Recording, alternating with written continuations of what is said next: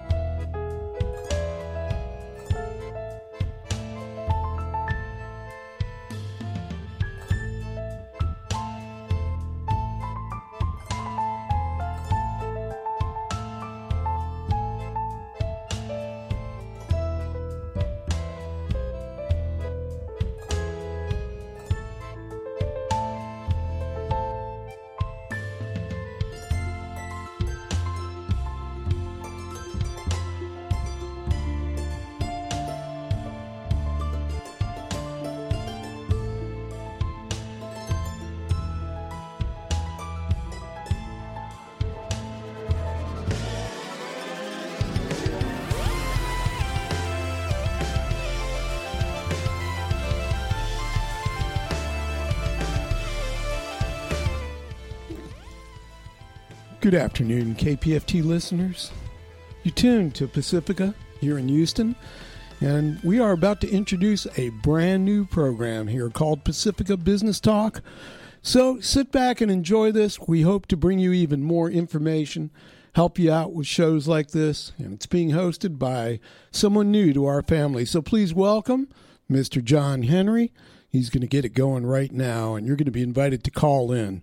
Let's do it. 90.1 KPFT FM, FM HD1 Houston. Good afternoon. John Henry with Pacifica Business Talk, 90.1 FM on your dial. This show will discuss business in all aspects, and in these first episodes, most particularly, employment. We'll be taking a wide view of employment, and then we'll narrow it down to individual cases, and we invite people who are either employers or people looking for a job to give us a call, and we'll discuss some of those issues on the air. So, everyone is employed in some way or another, from a CEO to all other sectors of the community, almost throughout the whole civilized world. So employment is a thing that, if you understand it, you'll have less trouble with it. Looking from the employer's point of view and the employee's point of view, there's lots of issues to consider. One particular issue is that for an employee, even to come into the firm of an employer, there's costs involved. So let's talk a little bit about the cost of hiring and maintaining an employee. Of course, it varies significantly depending on factors. But one of the first costs, obviously, is the salary or the wages of the employee. And if you take an example that, say, $50,000 is what a person is paid, you can add on to that another 20 to 25% for what we call burden. And that's not necessarily benefits. It's tax. So, to employ a person who is paid $50,000 right off the bat costs about $60,000.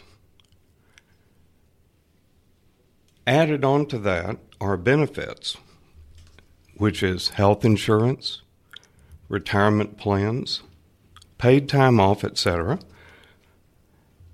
And these benefits can contribute significantly to the cost of employing a person. Most people don't realize that there's a significant cost to recruitment and advertising. In my business background, I've really had a lot of experience paying companies like LinkedIn, CareerBuilder, Monster, Glassdoor, and those are just various companies that connect employees and employers. Often we paid these companies from $4,000 to $6,000 per month each. So for a company that hires significantly, they could have a $20,000 per month cost of acquiring employees.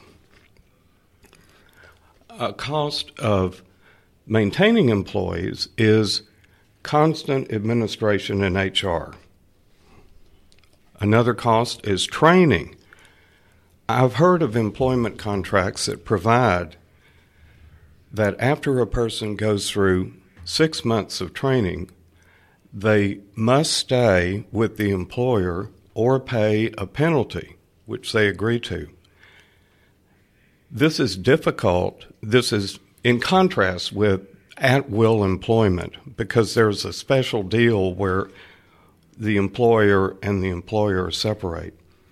But that's how seriously some companies take training.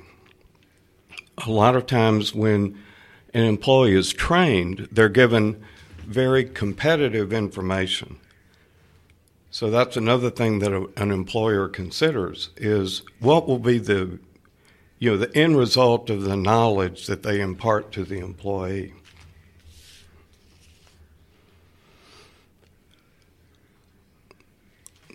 Overall, the cost of an employee involves a number of things. And if you're an employee looking to get a job with an employer, it's important to understand these factors. It can work to your advantage and your disadvantage. For instance, if you land an interview with an employer, you can pretty much know that they want to hire you. They have paid money to get you there. They're investing their time in you. So if you understand that they may be paying $20,000 a month to advertise to get you there, they're not doing it frivolously, and they want you to, to work, if they make you an offer, of course. One of the big bugaboos about being an employer is providing employee medical insurance. It's absolutely required by all employees in some level, and it's required also by the Obamacare, or Affordable Care Act. This is a significant cost depending on how it's administered, but for most employees, when I last checked, which was about 2 years ago, the cost of insurance was about $850 per employee, per month. So it's real significant. The other side of that, of course, is that the employee has to have it. They have to have it. And so it's one of the main reasons for retention of employees in the workplace. All right. This is John Henry with Pacifica Business Talk, 90.1 FM on your dial. Call 713-526-5738, extension 2 to talk, or extension 1 to support this show and your Houston Pacifica station.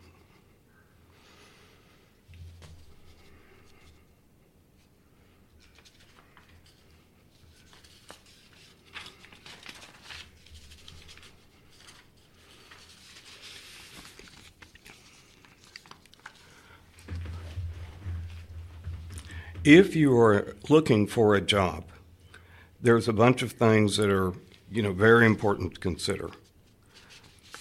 You think, what about a career versus what about a job? Well, it's a career.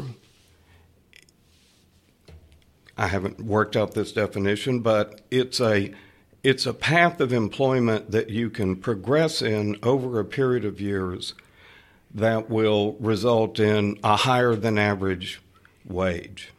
So, rather than going from one type of work to another type of work, I would define a career as a path of employment where each successive engagement is more responsible and higher compensated than the previous one. On the other hand, there are jobs that can pay very well, that are not career-oriented, but may start out at a fairly high wage and stay at that wage. Another type of job is a lower wage job, and perhaps a job that doesn't meet the basic minimum standards of living for a 40-hour work week. It's important to think, as you consider a career, consider getting a new job, or consider changing jobs, which direction you're going, along that ladder.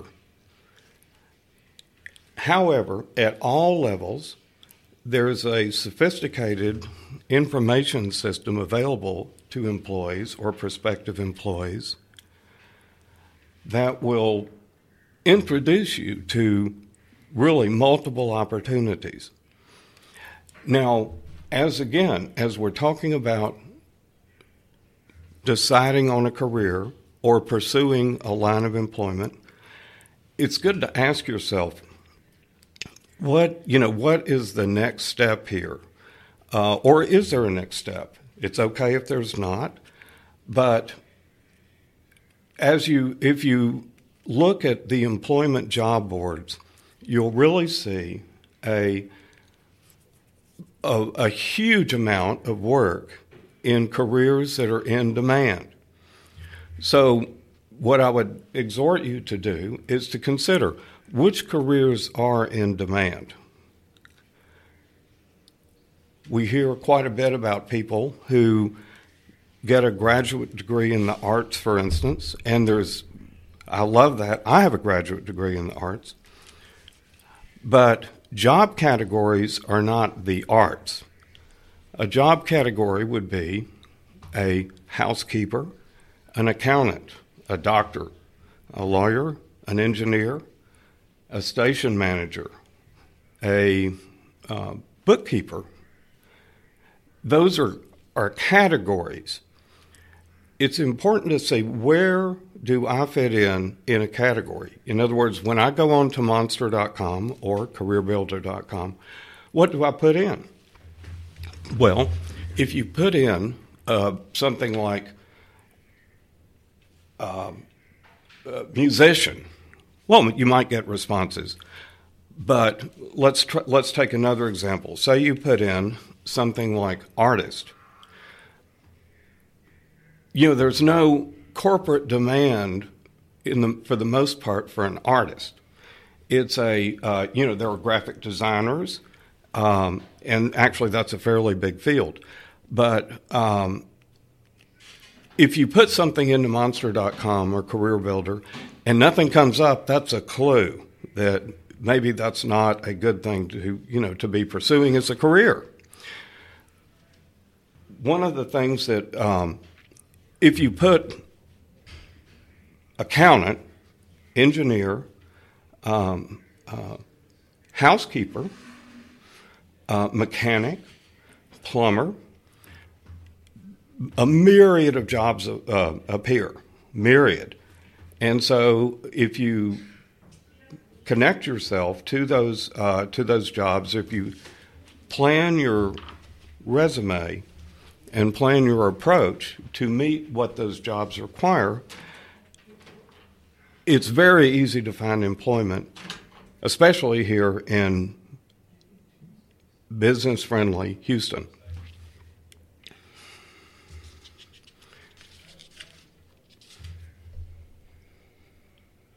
A couple of other ideas for finding a job whichever career or whichever line of work you're in, is to, I'll just go through them, networking, talking to friends who are in the business, finding people who are in the business you want to be in, and talking to them. Go to meetings where they gather.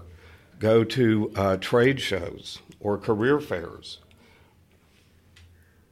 especially if you want to change an employment line of work. I know a person who was in basically the line of work of customer service, and he went to a career fair in the Astrodome and got a job with Dell in customer service.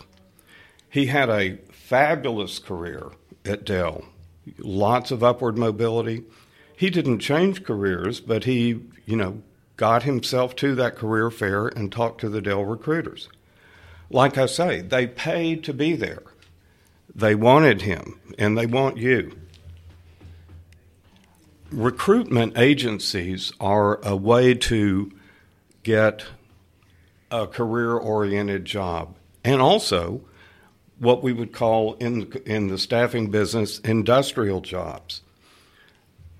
There's a lot of activity in placement in what's, quote, industrial. That would mean a working environment that's not an office environment, but a working environment that might be, for instance, a warehouse, a plant, or something like that. Some of those are high-paying jobs. Let me ask you now, if you would like to call in, please call 713-526-5738, extension 2 to talk, or extension 1 to support. We would certainly enjoy hearing from any job seekers or an employer who is looking for people to work. So please give us a call and we'll visit about what issues you are facing. Another good way to find a job, particularly in administrative, but also in industrial, is temporary agencies. A great way to learn a field that you're not real familiar with that may have a low barrier to entry initially is through a temporary agency. And since I'm particularly familiar with that, I'll just describe the economics of a temporary agency and how they bill the time of their employees to their customers. If a person earns $10 per hour, okay, and they don't pay that little, but that would just be a number for working purposes, the temporary agency will have a burden of about 30%. So they'll have costs in the range of $3.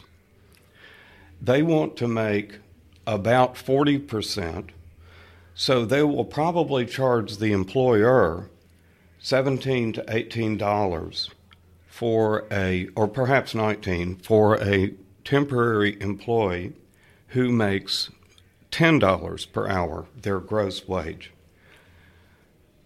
So, by definition, if an employee is doing certain work and he's being paid $10 an hour, he can pretty much conclude that his labor is worth $17 to $19 per hour and use that in, hopefully to his benefit, of course, without cutting out the temporary agency which got him the job in the first place. But what better experience than having worked for 6 months in that capacity when you repackage yourself to go after a job of that same type directly with an employer. One thing about agencies is that an agency does not, there may be some, but most agencies do not charge to find you a job. They charge the customer to present you as an employee. So there you go again. The customer, the company is paying to get you in front of them, paying to bring you in front of them to work.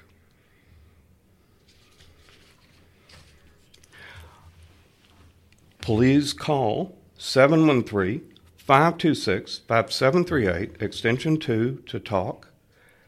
John Henry, Pacifica Business Talk, 90.1 FM on your dial.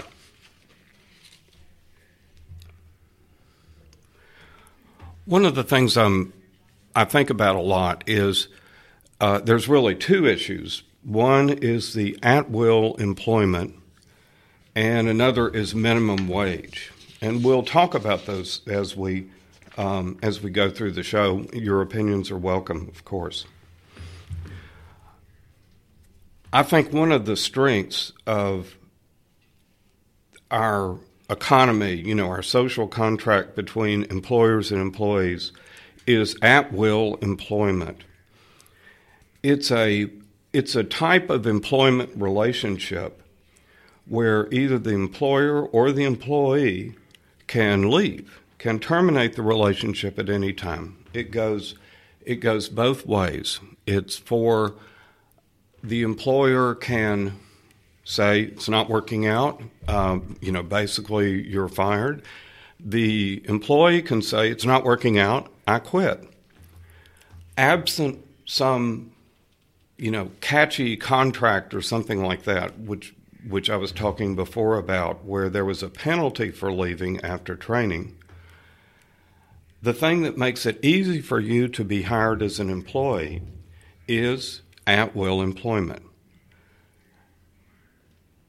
The employer really has all these barriers to overcome that we were talking about earlier. So if he knows he can get out of a bad decision, then that's good. He'll make an offer.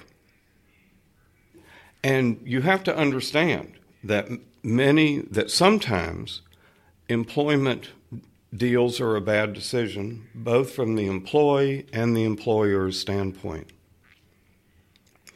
In the United States, certainly in Texas, they have at-will employment, and it's kind of the default provision in the law.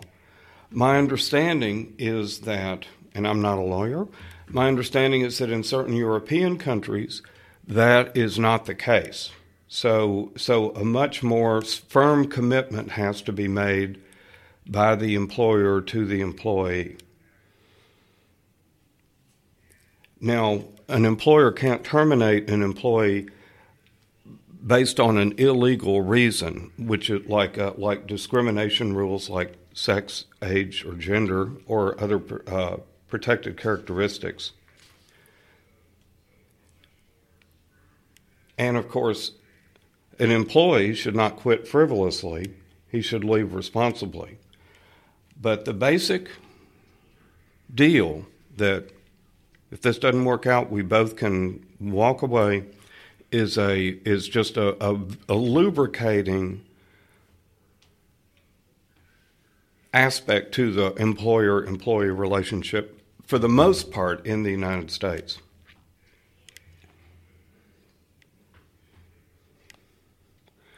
Now, another issue I'd like to talk about, and please feel free to call about this if you're interested in being put on the air and discussing this. 713-526-5738, extension 2 to talk, or extension 1 to support. 90.1 KPFT FM and FM HD1 Houston, Texas.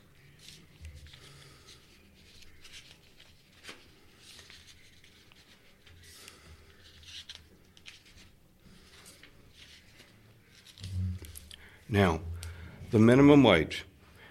It's a topic that, brings passion to people. It's a divisive issue. I would say it's a partisan issue. On the perhaps right side, you should say well, you might go as far as to say there should be no minimum wage, and every employment deal should be contracted on its own merits, negotiated on its own merits. And you may have a left view that says the minimum wage should be exactly X. And right now they're saying $15, but it should be X amount of money. And because every job should have a minimum living standard. That would be, I believe, an argument from the left. There's both sides with both, problems with both arguments. The argument on the right is that, okay, well, I have such a great job and it'll be so good for you, I'll pay you 25 cents an hour.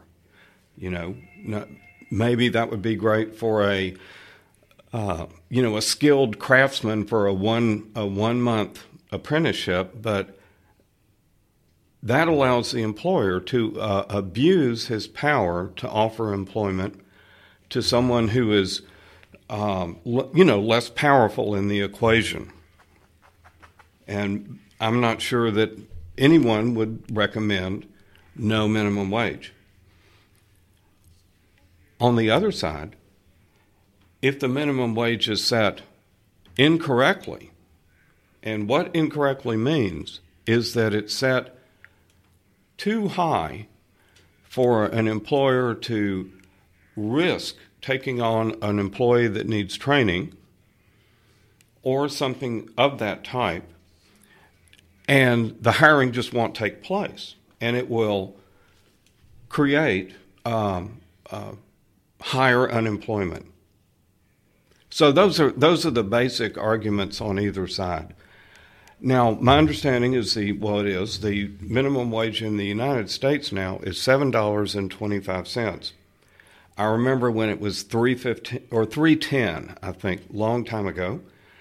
And so $7.25 is not much money. It's about $300 per week. So 40 times $7. $280 plus a little bit per week. So, taking that out, maybe $1,100 per month. That is not, in most locations, that is not a living wage. And in Houston, working at the agency I did, the temporary agency, I never saw anyone paid less than $12 per hour. And most people were paid higher than $15. And this was between 2006 and 2019. So, pre-pandemic, but that was kind of the minimum wage that we were paid in that agency. Now, so if you take $15 times 2,000 hours per year, that's a $30,000 per year salary. $7.25 per hour times 2,000 hours is a $14,500 annual gross pay. So it's an interesting argument. It's an interesting thing to think about. Are there places in the United States, and I know there are, that where a $7.25 wage would be close to a living wage? And I believe there are. But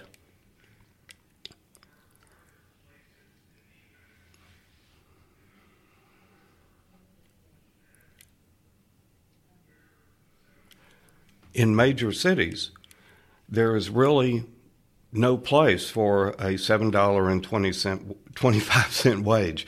I can't imagine. Perhaps a very short-term student situation may be okay for that, but it would not hold up in the actual market. So that's what I'm thinking about the minimum wage. It's where should the minimum wage be? Well, you have your right and then you have your left. Your right would say it should be low or lower. The left would say it should be high or higher. Well, if $15, which is the current talk, what about $20? So at what point would it be too much? What about $25? Now once and excuse me for working on the left's argument here, but if you were if you received a minimum wage of $7.25 an hour, it is simply not enough to live on. So at the other end, it could be $30 or more, and then no one would be employed, and it would be extremely inflationary. John Henry, Pacifica Business Talk, 90.1 FM on your dial, 713-526-5738, extension 2 to talk if you are an employer or an employee looking for a job, and extension 1 to support the station.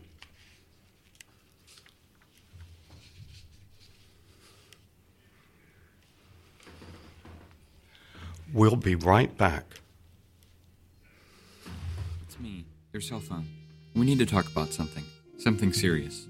I know you love me. I know you like using me wherever you are, but I feel like this isn't working out when you're driving.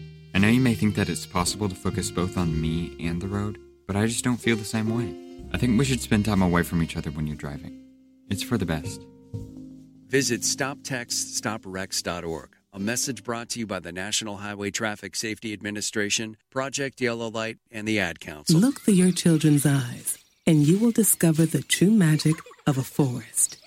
Find a forest near you and start exploring at discovertheforest.org. Brought to you by the United States Forest Service and the Ad Council. I love this song. I love nachos. Loving everything? You might be buzzed. You know what I'd love? A ride when it's time to head out. If you see a buzzed warning sign, call for a ride when it's time to go home. Buzz driving is drunk driving. A message from NHTSA and the Ad Council. This is KPFT Houston, 90.1 FM and FM HD1. Adopt US Kids presents What to Expect When You're Expecting. A teenager. Learning the lingo. Today I'm going to help parents translate teen slang. Now, when a teen says something is on fleek, it's exactly like saying, that's rad. It simply means that something is awesome or cool. Another one is totes. It's exactly like saying, totally, just shorter. As in, I totes love going to the mall with Becca. Another word you might hear is jelly. Jelly is a shorter, better way to say jealous. As in, Chloe, I am like so jelly of your unicorn phone case. You don't have to speak teen to be a perfect parent. Thousands of teens in foster care will think you're, rad, just the same. To learn more, visit adoptuskids.org. A public service announcement brought to you by the U.S. Department of Health and Human Services, Adopt U.S. Kids, and the Ad Council. Adopt U.S. Kids presents What to Expect When You're Expecting. A teenager. Learning the lingo. GOAT, G-O-A-T, acronym, stands for Greatest of All Time. As in, spaghetti sandwiches for dinner? They're my fave. Dad, you're the GOAT. You don't have to speak teen to be a perfect parent. Thousands of teens in foster care will love you just the same. Visit adoptuskids.org. Brought to you by the U.S. Department of Health and Human Services, Adopt U.S. Kids, and the Ad Council. And now, back with John Henry with Pacifica Business Talk. Welcome back. John Henry with Pacifica Business Talk, 90.1 FM on your dial. Dial 713-526-5738, extension 2 to talk, or extension 1 to support our show and your Houston Pacifica radio. We were talking about the minimum wage, and a lot of times we have to go back and review the basis of some of these concepts that we have in our employment contract between employees and employers. There was a time in the past where there was extreme exploitation of employment, and I don't know how far you want to go back, but not within recent memory, the low minimum wage was used to exploit employees, and obviously that's a great reason for a minimum wage. We have Richard on the line. How are you doing today, Richard? Oh, I'm doing well. How are you? Good, thank you very much. Thank you for calling. Okay. I had a question about your example about the temporary agency. Yes, thank you. Okay, so if you're receiving $10 an hour, and the temporary agency is receiving $17 an hour for having you employed and then you go direct with the company that was using the temporary agency, what should you expect from as a fair salary from that company, being that they're going to be providing you with benefits? Thank you for the awesome question. First of all, don't go straight to the company that the temporary agency sent you to. And I'm going to get around to answering your question. There's a nuance called temp to hire, where if the company loves you, and this happens all the time, I saw it every month, a couple of times a month, where the company said, we like this person, we want them full time. Quote us a price where they can come and work full time for us. And the agency would quote them a price, and it would be in the thousands, the low thousands. It would be some multiple of their hourly rate, including less what they had already worked. So what they would do in concept is turn it into what's called a direct hire. And so there would be a fee negotiated. Then you would go on payroll of the new company. What I was suggesting, and I hope this answers your question, is that the amount the temporary company is charging for the work that you do is roughly the market rate for the work that you do. So you can, you can with good negotiating strength say, I want $17 an hour, and the company may counter with, well, we had to pay a fee for your employment here, and you can say, okay, well that's fine. Then you were basically paying $17 an hour, and that's what I want. Now, the company has already said they want you. So what I'm suggesting is that the rate that the temporary agency charges the customer company is an appropriate starting place, and maybe you might even go higher than that for salary negotiations.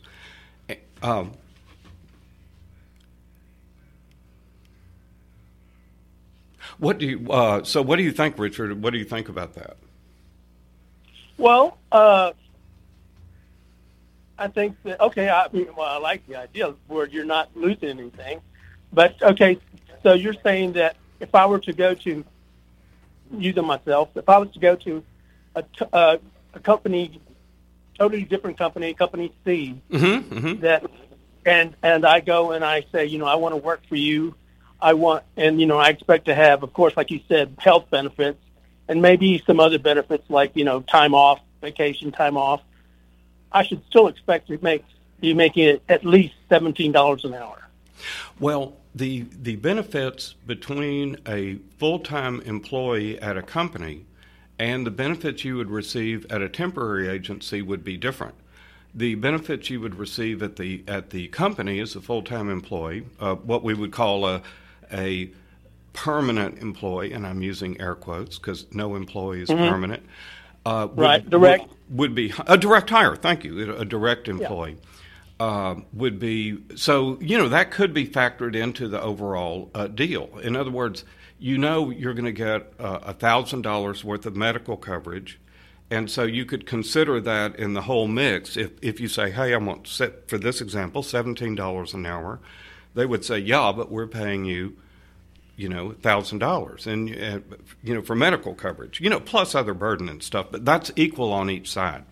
Then you could say, well, if we could deduct that from, what about, since I've already proven my worth here from $18.50 per hour.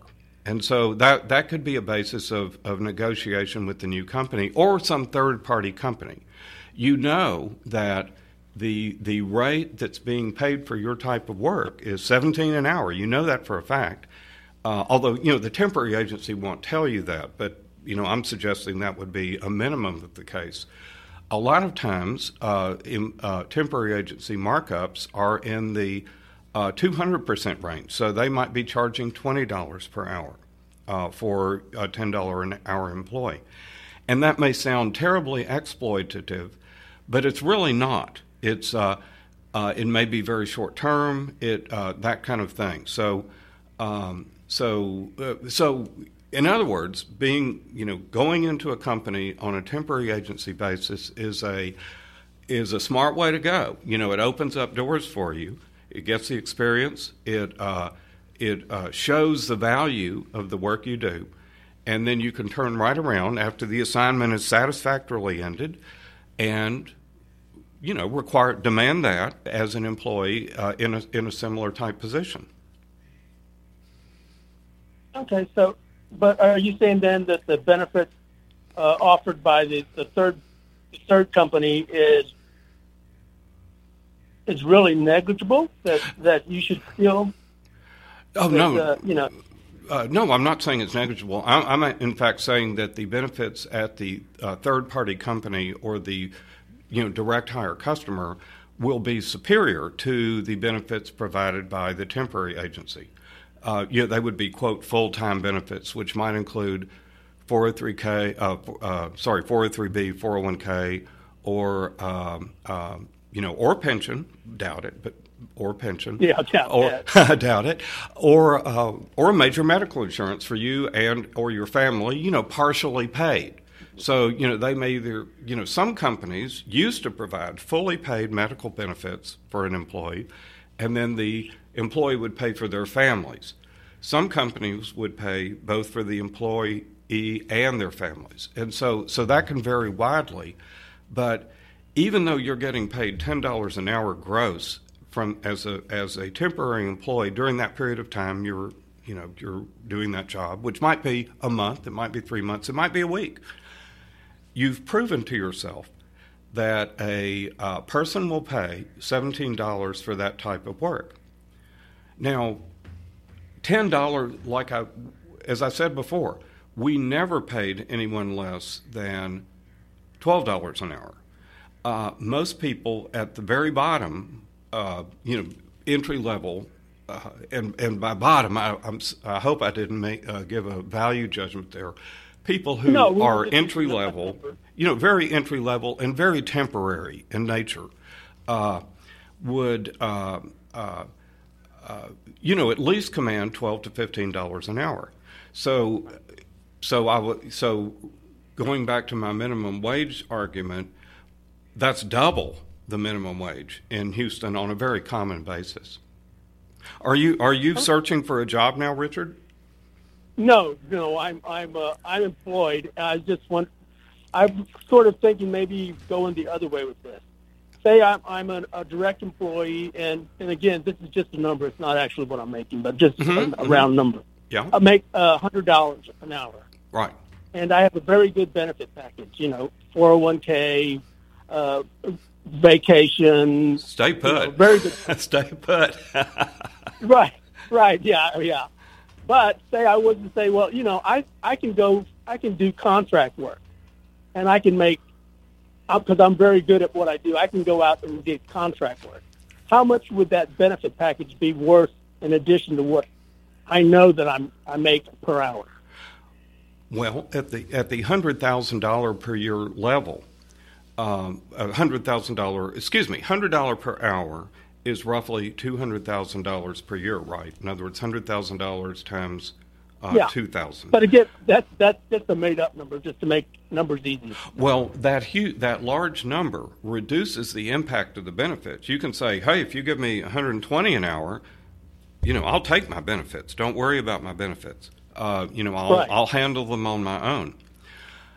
On the other hand, knowing that you're coming into work and are going to earn $100 an hour, 8 hours a day, from 9 to 5 every day, or, plus projects and all that kind of stuff, there's a big benefit to that. And if you are a contractor, there's a lot of things about that, and actually, I think that's a great topic to get on right now. It's pivoting over to contract employment versus, direct employment. Have you considered becoming a contract employee or a contractor?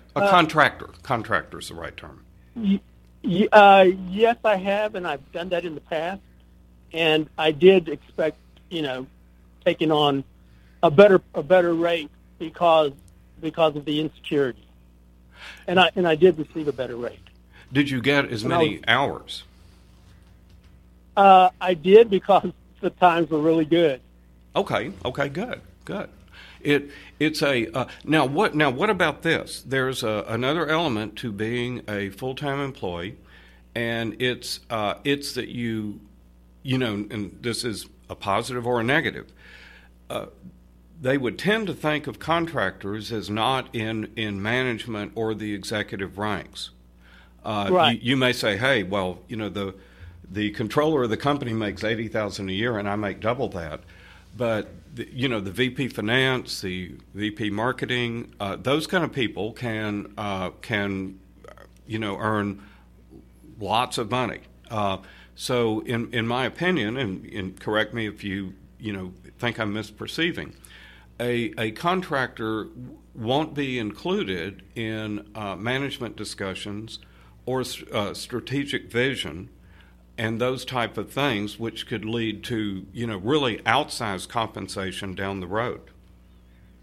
No, I totally agree with you. Yeah, I was there to do the work that was in front of me.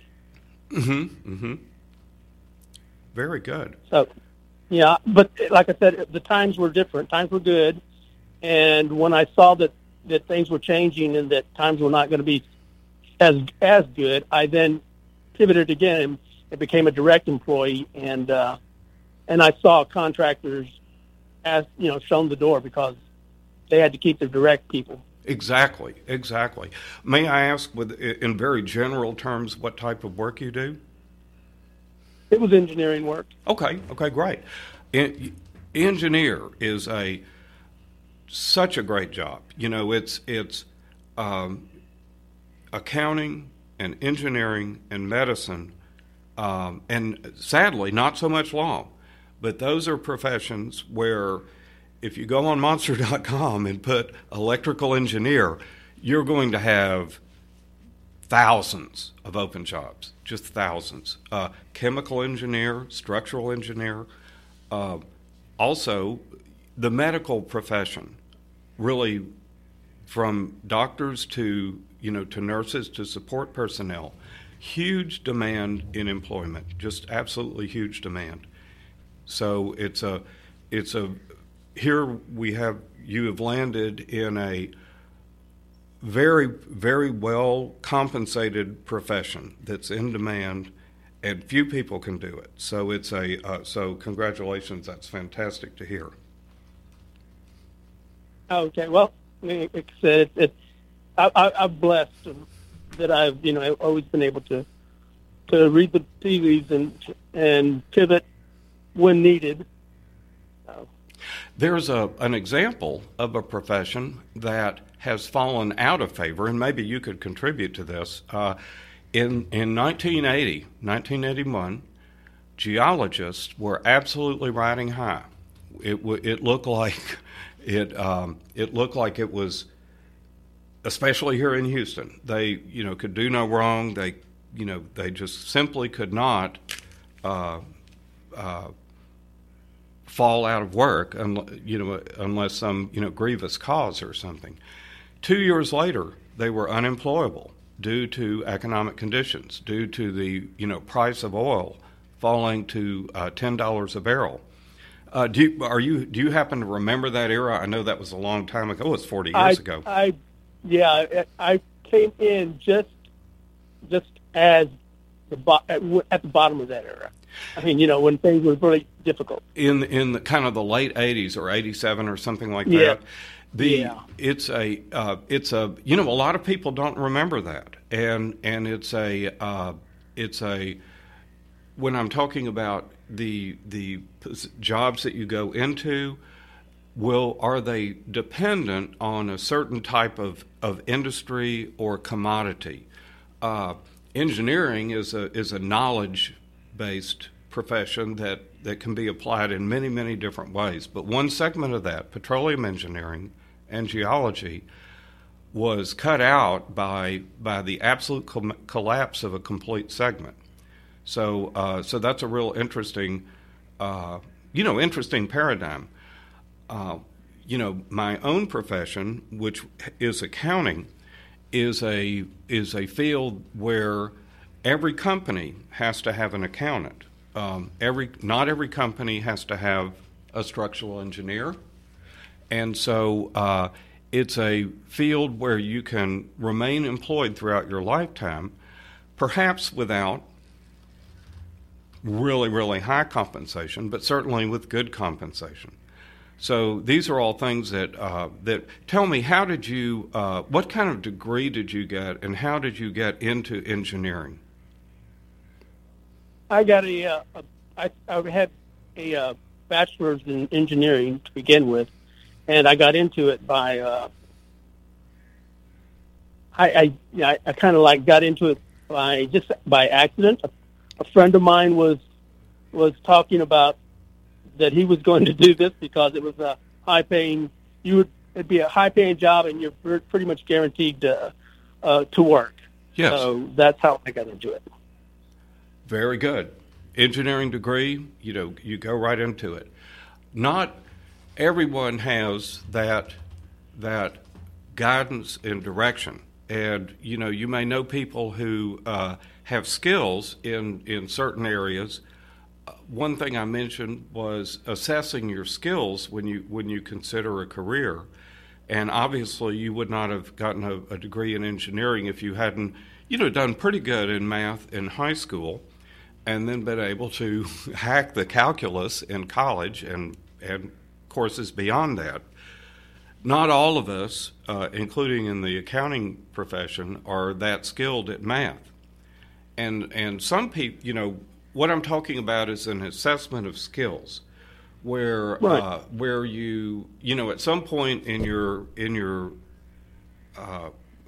high school or very early college career, figure out what is it that I'm good at? Is it can I see numbers down a page and pick one out quickly? That's a skill I have. Can I run differential equations and integrals? Not so much. Do I think in three dimensions like a geologist or maybe a heart surgeon? In my case, not so much. Do I care about people? Do I care about people more than things? Maybe I would be good in the medical or elder care profession, whereas some people may not care about people as much, and they wouldn't be a fit in those professions. So it's a real interesting thing to see who how you take your skills into a career or a profession. And if you have those high-end engineering math skills, then people are very much rewarded for it. That isn't to say that people who are, for instance, in nursing or in some cases elder care or hospice care or those type of professions are compensated at a high hourly wage also. Maybe not $100 an hour, but a high hourly wage. And they're doing what they like because they're good at it. Well, when I first started college, I was a math and science major. And I was asked, well, what are you going to do with that? And I had no idea what I was going to do with it.